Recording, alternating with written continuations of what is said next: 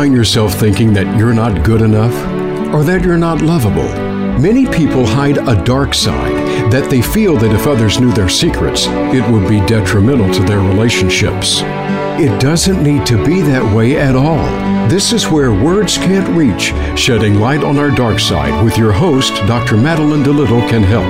It's time for a frank and open discussion about the things that are bothering us and say what needs to be said. Dr. DeLittle and her guest experts are here to help you understand and provide advice. Now, here is Dr. Madeline DeLittle. Hello and welcome to Voice America Empowerment Channel. My name is Dr. Madeline DeLittle and you are listening to Where Words Can't Reach, Shedding Light on a Dark Side. This is primarily about shame, and today's topic is on being creative and being creative in order to counter shame. And my guest today is Sheila Rubin, who is an international expert in healing shame, and she's also a therapist as well. So welcome, Sheila. It's a real pleasure to have you on the show. Thank you. Can we just start again and ask you what it is that motivates you to do this work? It's not easy work, I'm sure. It's not easy work.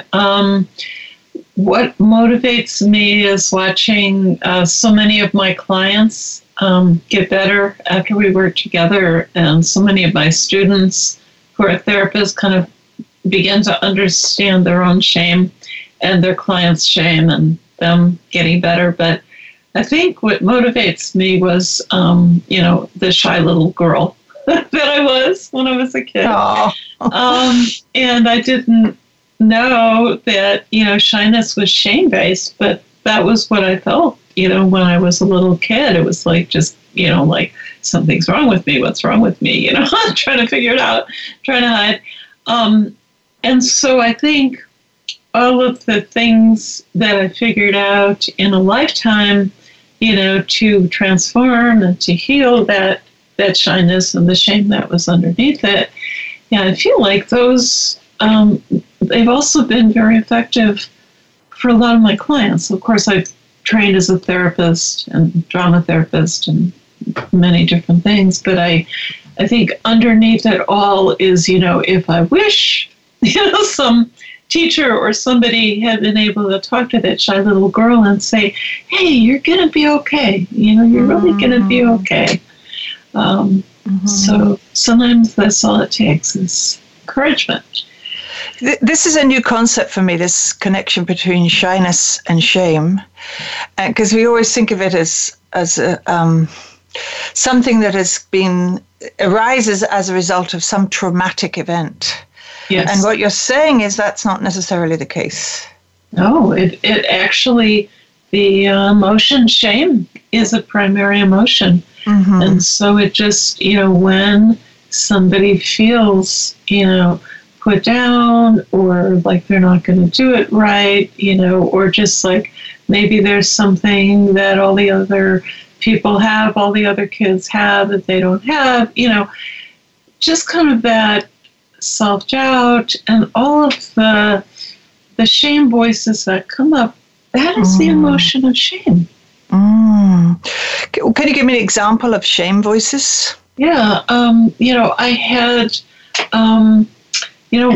one of the clients that I worked with a long time ago, she worked as, receptionist, not a receptionist, she was the office manager of, 7 different, lawyers. And she just, she was just like thinking she's not good enough. She can't do the work. She's not good enough. What's wrong with her?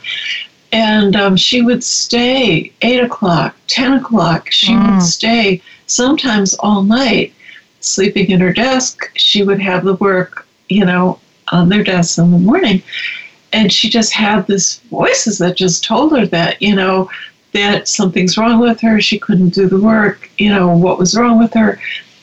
And then she actually ended up, it was very sad. She tried to take her life because she thought that there was something so wrong with her that she didn't know what to do. So she had a suicide attempt, ended up in the psych hospital where I was working, and I had an opportunity to work with her on, all the shame voices and all the things that were putting her down. And I role played with her, how to talk to, the lawyers and how to tell them, there's 7 of you and you all give me work and I need to, you need to give me less work. And I did a lot of work with her in, just really deep work, in the hospital to transform her depression, to find the way through the shame voices. But I was missing one thing. And when she left there, I said, so you're going to tell them, you're going out to the real world now. It was a partial hospitalization program. So it was like, you're going to tell them the things that we worked on here. You're going to tell them that you can't take work from 7 people and stay up all night. That's, not okay, And she actually said, well, I don't need to tell them that. They're going to realize by my being in the hospital that they shouldn't give me so much work. And I was like, well, they're not going to realize it. No. Unless you, tell them, unless you get really specific and tell them, because they really don't know. They think she's an amazing office, manager, and they have no idea what. So, long story short, I had to develop this work called Healthy Shame that transforms the, toxic shame that she was in into a healthy shame where she could say, hey, this is the big picture, have compassion for herself. And this is the big picture. I can't, stay here till 10 o'clock, midnight, all night. I can't do this. I need to do something different. And so talk to herself in a kind way, do something different, keep a little bit of the shame, not all of the shame, but yes. be able to propel her forward into being able to ask for a change. She needed them to, give her less work. And, so that idea of healthy shame. Lovely. Yeah. Lovely distinction between a little bit that you need just to keep yourself safe give yourself a moral compass, as it were. Yes. And this other debilitating part that just keeps you going and going. I want you to speak more about inner voices. Do they start with other people's voices and then you internalize them, or do we create our own? Well, first there's a break. Gershon Kaufman has, shame is the breaking of the interpersonal bridge. So it's that break of misunderstanding, or just kind of like, it could be loss of eye contact, it could be turning away, it could be, being on the cell phone instead of talking to the person, whatever it is, but some misattunement, misconnection, and then one person goes into, wow, what's wrong with me? They know something's wrong with me. So there's the break between the self and another person, and then there's the break internally between self and self, and then the person is looking inside and trying to figure out, okay, well, if I fix this and this and this, then I'll be good enough. And so the break starts between 2 people, and then it continues inside the person. And the sad thing is, the person may spend so much time with that internal, they're like, oh, you're gazing at your navel. But it's like this internal process. When somebody's in a state of shame, all they can see is what they blew it. What's wrong with them? And so there are all these voices. It's not like voices, voices. It's just usually it's their voice, saying, you blew it again. What's wrong with you? Why couldn't you get it right? Yeah. And then I mean, I hear my mother's voice all the time. She's with me, for heaven's sake. She's with me. Is that what we're talking about? I'm laughing because You are probably the 1,000th person to say they hear their mother's voice or their father's voice. Whoever first said to them, you have to shine your shoes, or you have to have, your outfit, ready to whatever, or why are you in your muddy clothes? Why are you in the sandbox? Whatever it was, whatever it was, the parents unintentionally, letting the kid know that they were not measuring up. And so often it's the parent's voice we hear. Right. That makes sense. Thank you. So it starts outside and then it becomes a part of us. It's not like we're hallucinating. That's what we want to make the difference, that we're not. Right. These are not. I'm glad you're saying that. And I'm laughing because I want to keep this light. Yeah. And I want to have the funny spin on this is like, you're not hallucinating. Okay, good. Okay.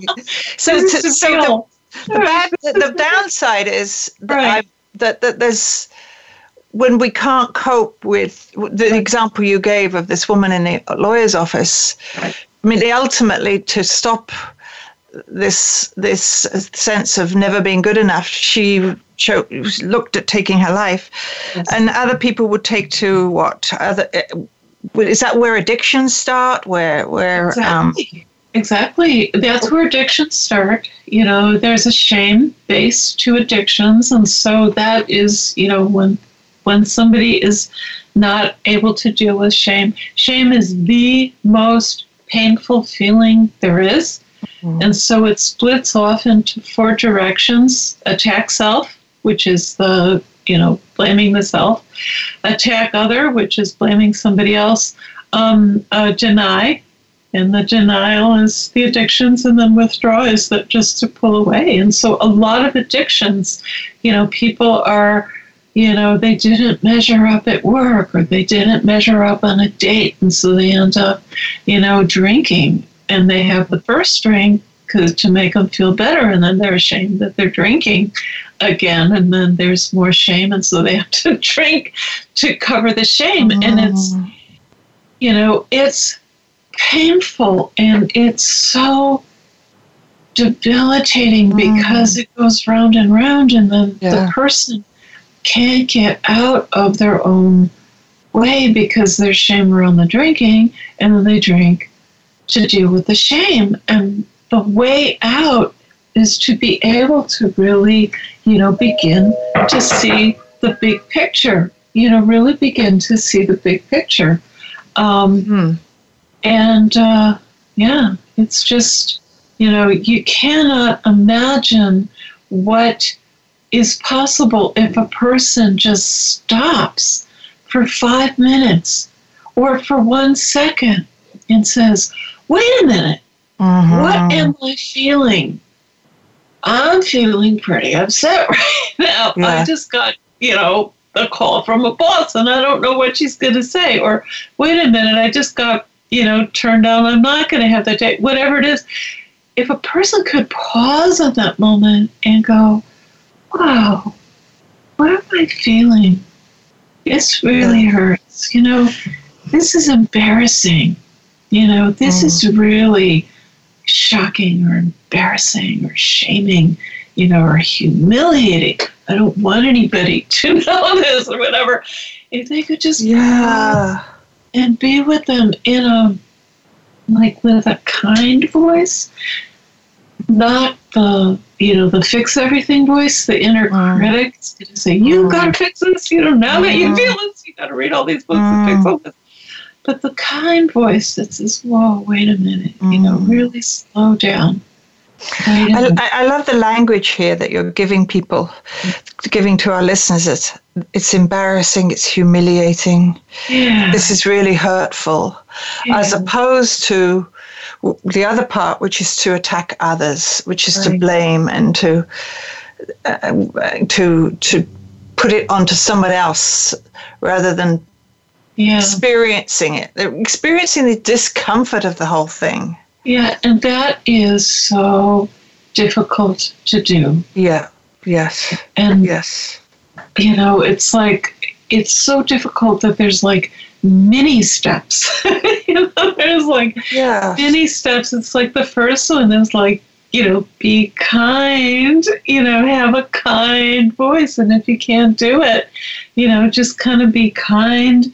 It's like, just like, imagine like a kind teacher, not a mean teacher, but like remember a kind teacher's voice that would say, oh, you're doing just fine, But you have to do it to yourself, like self-compassionate. You have to do it to yourself. Ooh, and you have to, but if it's hard to transition into doing that, if we've been, a lot of people have all pervasive shame and they've had a lifetime of putting themselves down. They have the parents' voice and they're putting them down. And, so to just kind of like stop that and say, wow, in this moment, I can't fix anything, but in this moment, I'm going to do one thing. I'm going to be kind to myself. That's a lovely takeaway from this session, Sheila, that it all begins with self-kindness or self-compassion. Yes. And to slow it down, to slow that reactivity down, the old default ways of behaving. Right. And to just say, okay, that hurt. And just, that's beautiful. I hope the listeners can take that away and just even that would be really a really important first step for folks. I mean, I don't know if this is the right way to begin this question, but what on earth purpose does shame have? Like, why are we put through this grinder of horrendous experiences of self-imposed? I'm really glad you asked that question. It is so important to be able to understand this question. There is a reason we are wired, we are, Sue Johnson says we're wired to connect. We are wired to connect. And the shame function, is our adding to this, we are wired to connect in a way that is going to be, healthy and, keep a person alive. And if somebody, says something to, a parent, like even, little kid can say, you don't know anything, and the parent, slaps them across the room, and some of these, we're laughing, but it's like, some of these violent families, they just like the attack other comes out in the parent. And so we're wired to be able to shame, joins with affect and it reduces affect. So if we're really angry, shame reduces that anger so that we don't, jump up and say, who are you? What are you? It reduces it. And we have like to pull in and we have the time to reflect on, do I really want to ask for the raise right now? Do I really want to, tell the parent that they blew it? Is this, this is what's coming up with the anger. But the shame is there to hold on to the anger or all the different emotions and temper them so that we can pull in and, pull in and pull in. It's a survival mechanism. Like imagine like, like little lion cubs and the mother, the lion pride and the lions are like, oh, we're going to go explore. Mom is out hunting. We're going to go explore, and then there's like a, let's say a hyena, and they freeze. They freeze and the shame freeze. It freezes the nervous system so that they freeze. The hyena doesn't notice them, or maybe they don't leave the nest. They just kind of, hang on, and they don't get eaten because the shame in the nervous system wires, this is not safe. This is not a time to explore. So it's about the body system can pick up non-verbally that it's not safe. Yes. So they shut down, shut it back. Yeah. And then so it's a very old mechanism. Very old. But every family, it's, people are, we don't want to shame children, but it does need to be a little bit of healthy shame so that they know you don't run across the street, Mm-hmm. You need to be a way to teach them, if you run across the street, you could get hit by a car. How are they going to learn that? Mm-hmm. And so a lot of families, they yell at the kid, you get back here, and it's like, and the kid goes into shame because they're like, oh, and if the parent then hugs them and says, I didn't mean to shame you, I didn't mean to scare you, but I really can't lose you. I can't bear to have you hit by a car, so I yelled because there was a car coming, and so that repair can repair, anyway. So, I mean, there's levels and levels of complexity to this, and in every family, they teach, what's okay and what's not okay in different ways, and every family is different, and then kids go to school, and what's appropriate and what's not appropriate is different. And then law enforcement, what's appropriate in community is different. So it's like we have shame in societies to let people know what's appropriate in society, what's not appropriate. And this idea of healthy shame, that if there was a way that we know, it's not appropriate to have, go out with somebody that is, all these, people that are doing porn, they should be ashamed of, of young children on porn. They should be of wanting to date somebody younger. That should be a shame response. And so, understanding that healthy shame actually keeps us, appropriate and, doing what is, hopefully, can lead us in a positive direction, but the toxic shame can get in the way. What about what I feel stuck? I feel stuck. I can't think. Is that shame? Is that the same thing? Yes, is it? Exactly. Can you speak about that a bit more? I'm so glad you asked that question. I feel stuck is a physiological reaction. That's what's going on with shame. When a person is feeling shame in their body, they are feeling stuck, absolute stuck. And that is what it feels like. The brain might be stuck. The nervous system might be stuck. They're physiologically, one guy called it his, getting lazy. He's, sitting on the couch, can't get off the couch. He's putting himself down for it. I said, maybe that is the physiological reaction of shame. Maybe that is shame telling your nervous system to shut down. Maybe that is what is, happening. And for people to know that is shame is so counter-shaming. Because then it's like, how many times have they gotten stuck? And to be able to say, okay, I'm stuck. That's not me. There's nothing wrong with me. I'm in a state of shame. How can I talk to myself in a kind way? What do I need right now?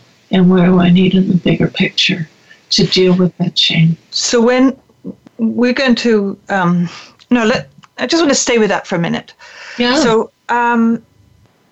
So when we're in a state of freeze, we're not able to think. That front part of our brain, prefrontal cortex, isn't online. There's sort of the two can't go together. So when you're in this freeze response, what you're saying is there's no ability to talk your way out of it. So you would need someone else, would you not, just to help you? Actually, we learn all these years, fight or flight, fight or flight, fight or flight. This is the freeze. This is the freeze of trauma, and this is the freeze of shame. And it's kind of a fawn, it's a cling, it might be an all-out freeze, but there's ways of dealing with it. If a person knows that this is what's going to happen when they get up in front of a class, they can learn, okay, I'm going to hold my hand, or I'm going to have my lucky squish ball, and squish the lucky squish ball. Finding a way to physically get out of the freeze by, having those lucky squish balls, or tapping, the foot, or even holding your own hand. Okay, that's another good. You can hold your own hand. Oh, that's so lovely. You can connect yourself. Yeah, it's like, I got you, I know you're frozen, but I got you, and I'm holding your hand right here. And it sounds really silly while we're talking about this. but very doable in any circumstance. Very doable. In a freeze, you can hold your own hand, or you can even say, I can take a little breath. I can take a little breath right now. That's really lovely. And that's something that our listeners can take away with them, is to breathe, to hold their own hands, and to give themselves some soothing comments while they come out of that very stuck place. Yes. So, Sheila, I want to hear more about the creativity and countering shame after the break. Right. And so can we come back in a couple of minutes? Sure. And we'll come back. Want to talk about how we can bring in that imagination and creativity. Yes. See you in a bit. Excited. Lovely. Have you friended us on Facebook yet? Why not? Just go to facebook.com/Voice America or search for the keywords Voice America. Once you are part of our Facebook network, you'll receive daily messages about what's happening with our shows, this week's featured guests, and new happenings at the Voice America Talk Radio Network. And you can add your voice to the always active discussions on our timeline. Just go to facebook.com/Voice America or search for Voice America.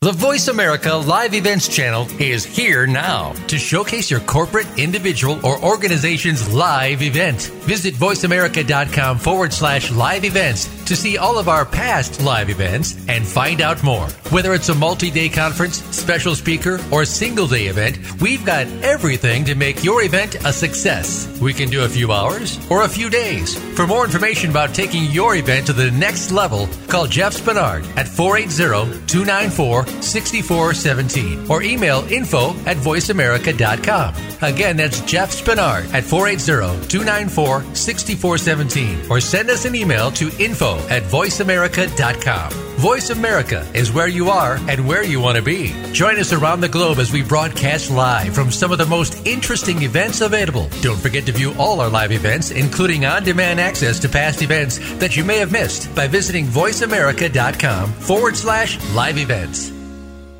If you want to know more about how to work with children and adults to transform shame, depression, loss, and anxiety, order Dr. DeLittle's book, Where Words Can't Reach, Neuroscience and the Satir Model in the Sand Tray. The book is available online from Dr. DeLittle's website, wherewordscannotreach.com. Dr. DeLittle also conducts workshops and can come to your workplace or organization. If you wish to have Dr. DeLittle come and do a 2-day workshop on an introduction to neuroscience and Satir in the Sand Tray, please contact her at mdelittle@gmail.com. Follow us on Twitter for more great ideas at Voice America Empowerment.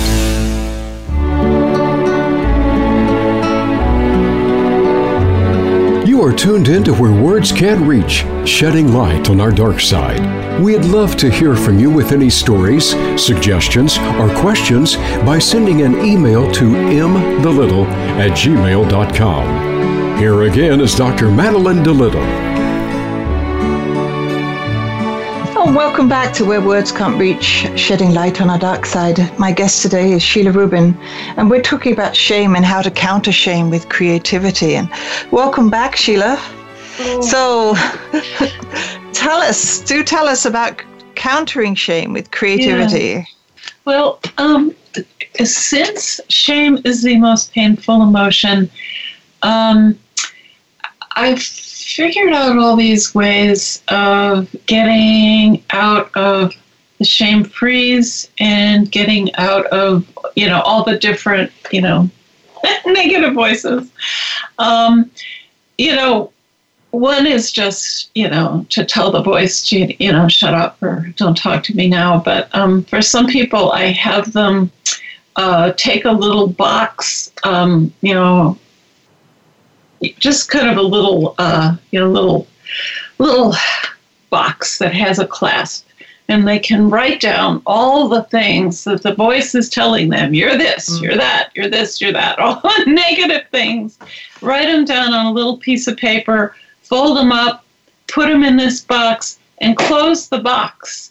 And then just kind of like over time, there's going to be a lot of things in this box. And so sometimes I'll have people, take them out and put them on if they have a compost, they can put them in the compost, and just kind of like recycled shame. Exactly, recycle the shame.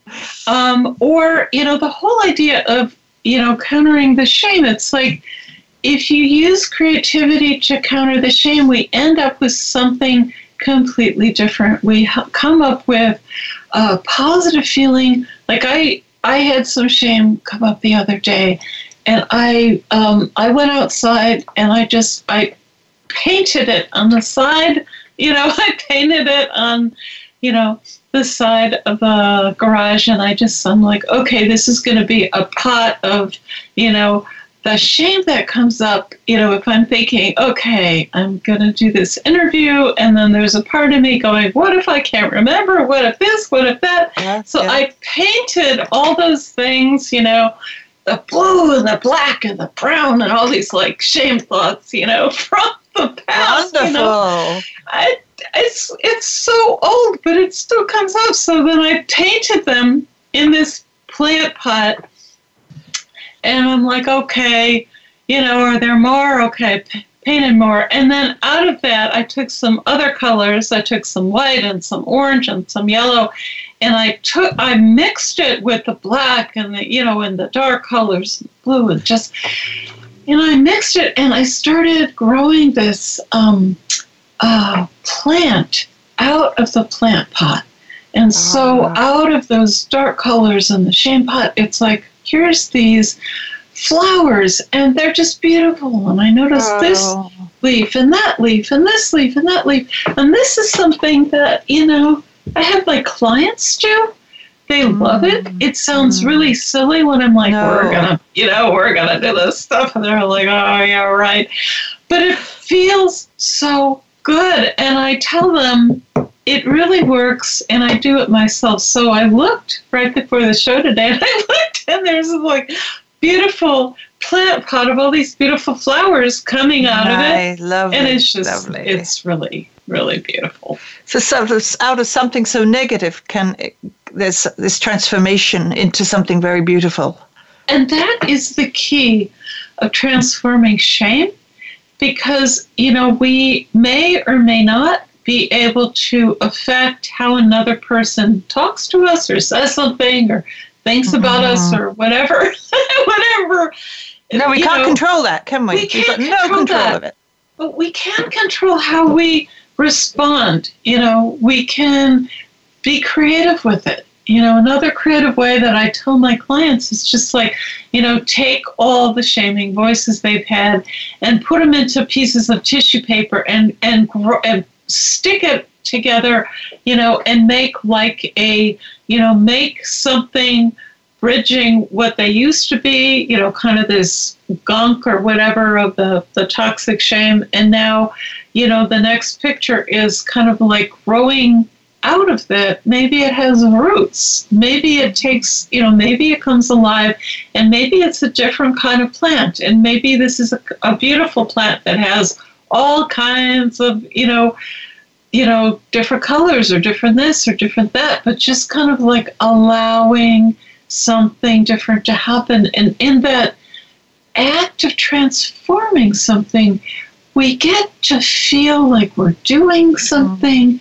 The self-esteem improves. The negative voices, they might still be there going, what is this? This is really stupid, or you're really stupid. And then you put that in there too, and you're like, okay, that's part of this picture. Beautiful. And so it ends up with this really beautiful thing. Yeah. Sheila, I can't help but think about also how there's a mantra in my head, which is you're not good enough. That, yes. Right. And yet, I wouldn't want to give that up. Right. Because it's been so motivating. I wouldn't be on this radio show if I hadn't had this. Now, there's been a cost to it. Yes. But, how do you how do you appreciate that and not see it as always negative? And how do you?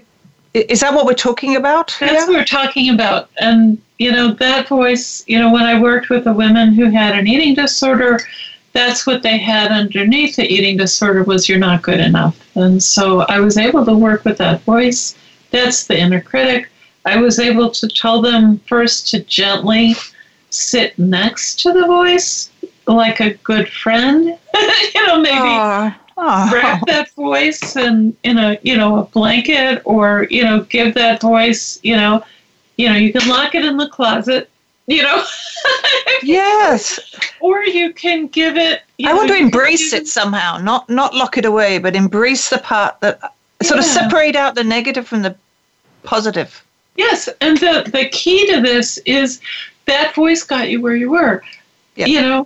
So many of my clients, all of the people that I work with in, my couples work and in my individual work, many of them have this voice. And, it's like I have one woman and she can't talk about, the discrepancy in money between her and her partner, because, she's like, well, if I tell him, X, Y, and Z, he's going to think, but, she's working, as a teacher and she's not earning enough. And, and so she's shaming herself and she's not good enough. And I had to kind of say that, you're great, but the field that you chose just doesn't pay you enough. And you need to be able to stand on a different foundation to say, I am good enough, and I'm good enough, and this is why. And you can put all these, these things that you've done underneath that, or we want to figure out that voice that says you're not good enough, that voice that gets somebody to do advanced education, or read extra books, or take extra workshops, or listen to extra radio shows. That is an important voice, and so we want to thank it some of the time. Yes. And say thank you for getting me here. Thank you, voice. Give it a hug. Oh dear, sometimes it's. And then give it a back seat. Yes, that's the key. To be driving the car. It's like a little kid in the back of the seat. It needs to be strapped in a car seat. It's like, I only want your advice, that's right, when I ask for it. Right. That part has important information. That part has the memory of when you were put down in the past.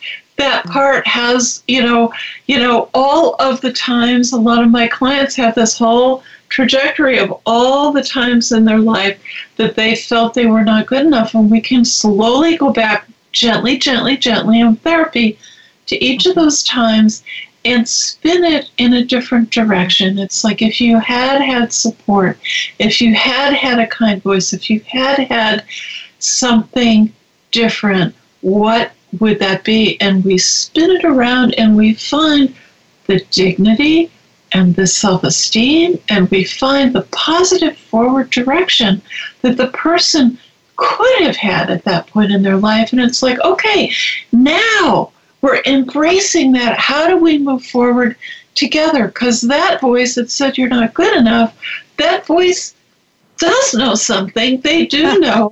Yes. It do know some things that you can improve. That's you can improve these things, but not 50 of them, just one. And I have to say, it seems like it's this happens in the most healthy, loving, caring families. That this isn't something that is that one certain group have a monopoly of. It seems to me that it's the best intentions sometimes that brings this about, or just what goes on the family dynamics that you watch as a child. You watch what's being said to other members, other siblings. I'm sort of projecting on my own family here. How you look at other family members and what's said to them. Yes. And then you make meaning of that, and so forth and so forth. Yeah. And everybody makes meaning of how people were shamed in the family. And, it's survival information, and we figure out, how we need to be, how we need to survive, how we need to be, maybe a perfectionist or to do more or whatever, and so listening to that voice, thanking it, saying, I understand why I have you. I don't need you to be running, my life right now, but I do need you for discernment. This is a discerning voice that can actually help with, very specific information. Should I do 1 program or 10 programs? Should I, it's like kind of like figuring out, sometimes less is more, and letting that voice, giving it a little bit. It's like, okay, of these 10 things, which is the one should I do? And consulting it and, telling the voice, stop putting you down. You've got, all of that handled. You just want help with this one, this one instance. And I love that idea of separating it out. Yes. Sort of, separating out the negative from the really helpful discerning part, and being able to let go of some of it, but keep, not dismissing it all, but I love that idea of putting it in the back seat and with headphones on and not speaking unless. Right. And the key of it is just kind of like, no matter how many times that comes up, to just say, I hear you. I'm not listening to you right now. I'm doing something else. I hear you. We'll talk later. And then actually finding, there's a protector that we can find for that part that got shamed in childhood. We can find, I'm a drama therapist, and we can go back and we can reenact scenes from childhood, and we can rewrite the story. We can have a new script where there's a protector, where somebody comes in and maybe it's like police officer that says, stop putting your child down, or, something. Yeah. I had the lady across the street who was so incredibly kind, and she said, Sheila can hold her own. And I didn't even know what that meant. Right. But, having her say that and see me in a different way was, was like, what? And was so helpful, because I could still think back and it's like, yeah, she actually could see me. She actually had a vision of me as being okay. It seems to me that the negative voices have more power than the positive ones. Yes. These messages. We had so many good messages. Yes. And yet we seem to hang on. Well, what's that about? How do we? Well, I'm so glad you asked that question.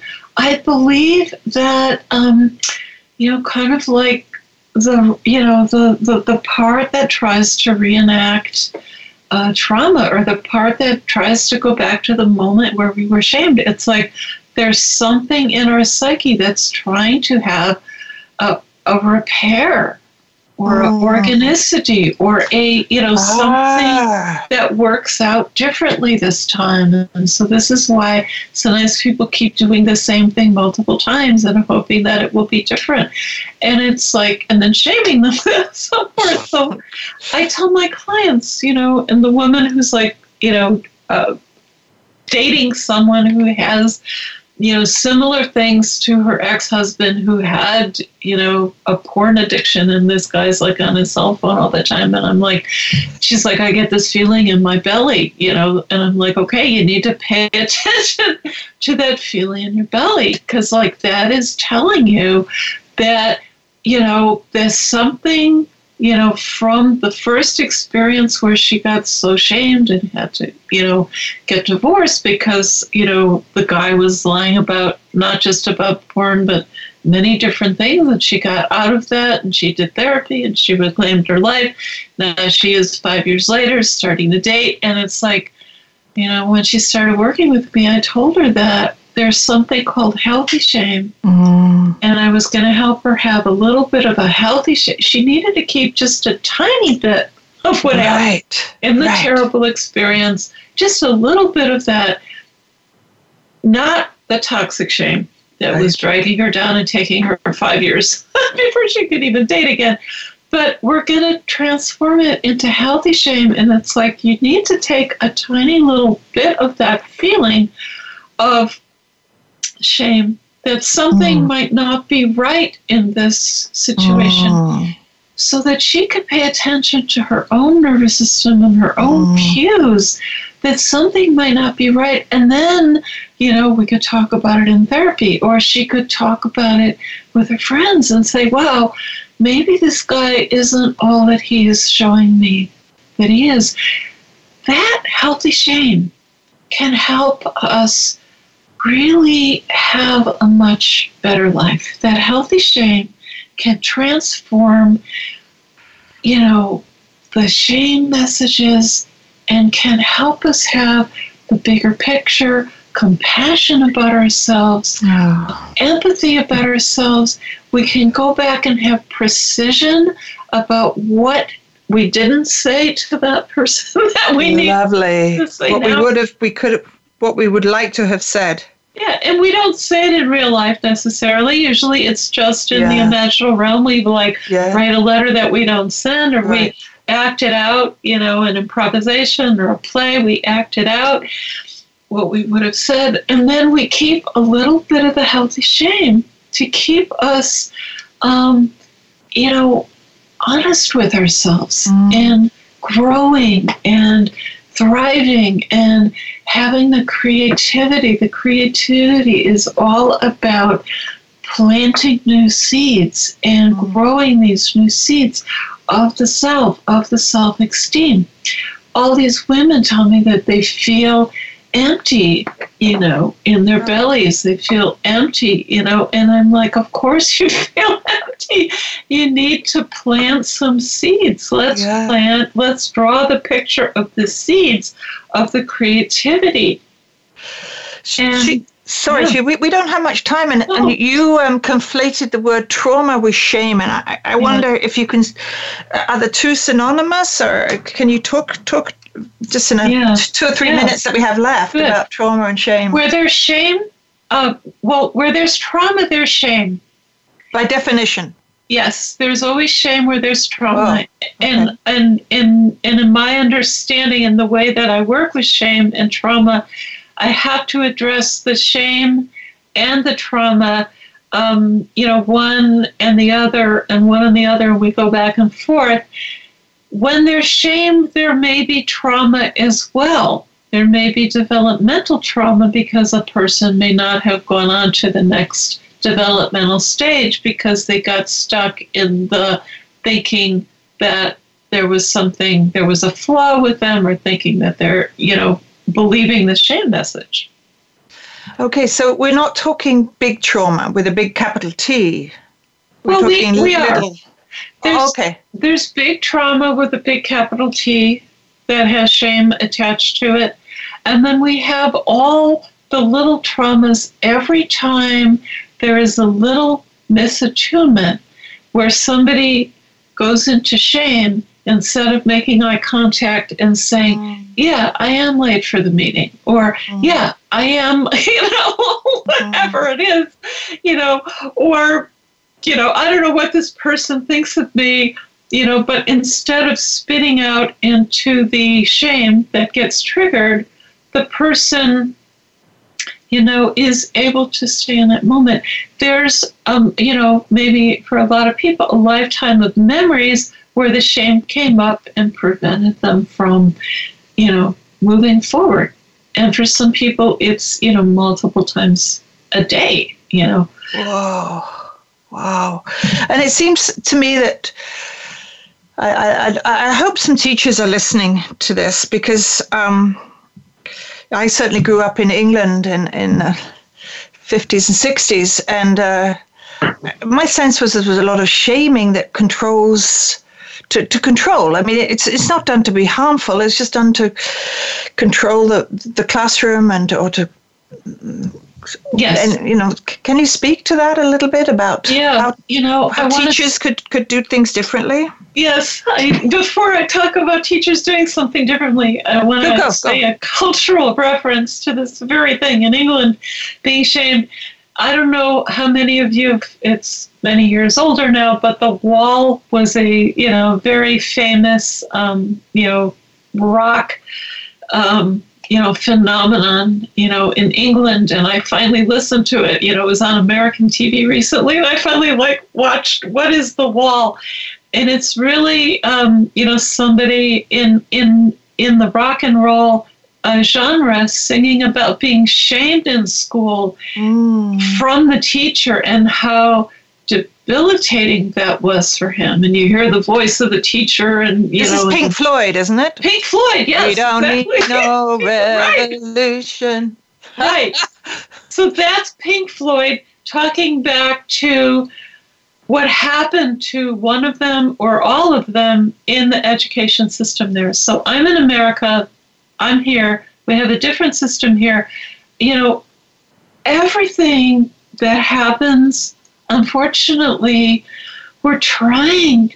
I wish I could say to teachers, be kind, be kind to your kids, be kind with your comments. They are trying their best. And when they get, the marks on their paper, they take it to heart. And a lot of the kids that turn into bullies are, they're bullies because they don't know how to pass in the class, and they become bullies. And with other kids, they try to bully the teacher. There's so many, I'd love to do a show on, education. Let's do it because it's not intentional, and there's some wonderful teachers. I myself am a classroom teacher from way back. Wonderful. But it's not easy to manage daily, and so let's table this, Sheila, and get back to this. We just have a couple of minutes left. I wonder if you could just speak to your workshops and your free stuff that you have on the website. Stuff. Yes, yeah, on our website we have the Strength, Resilience, and Hidden Shame guidebook. And it's free. So if you go to www.healingshame.com and go all the way down and press, download, you can download. It's absolutely free. And then there's free articles about shame is, what shame is, how it shows up.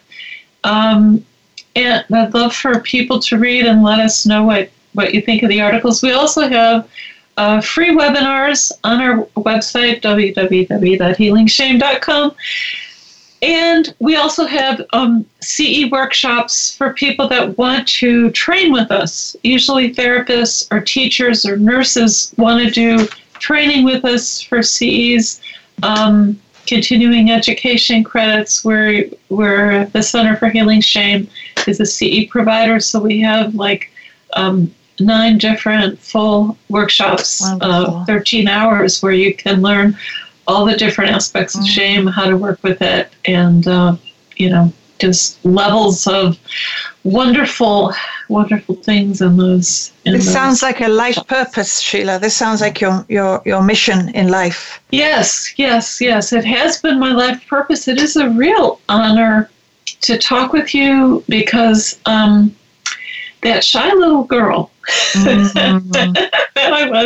that became a therapist and learned all about, working with shame in all these different ways and all these different modalities. I just wish, I did have kind teachers and I was smart. So I did get that wonderful accolades in school, but I wish that I could, thank my teachers for being so kind to me, I wish somebody had said, "You're shy. That's shame. I know how to work with it." Oh, Sheila, thank you so much for being on the show. It's been an absolute pleasure talking to you and getting to know you.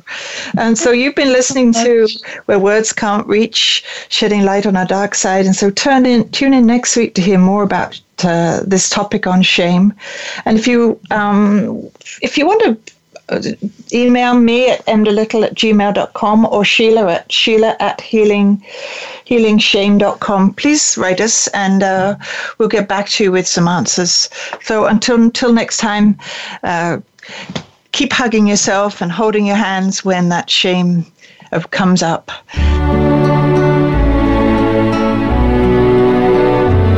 Thank you for listening this week to Where Words Can't Reach, Shedding Light on Our Dark Side with Dr. Madeline DeLittle. Please join us for another edition of the program next Thursday at 2 p.m. Eastern Time and 11 a.m. Pacific Time on the Voice America Empowerment Channel. We'll talk again next week.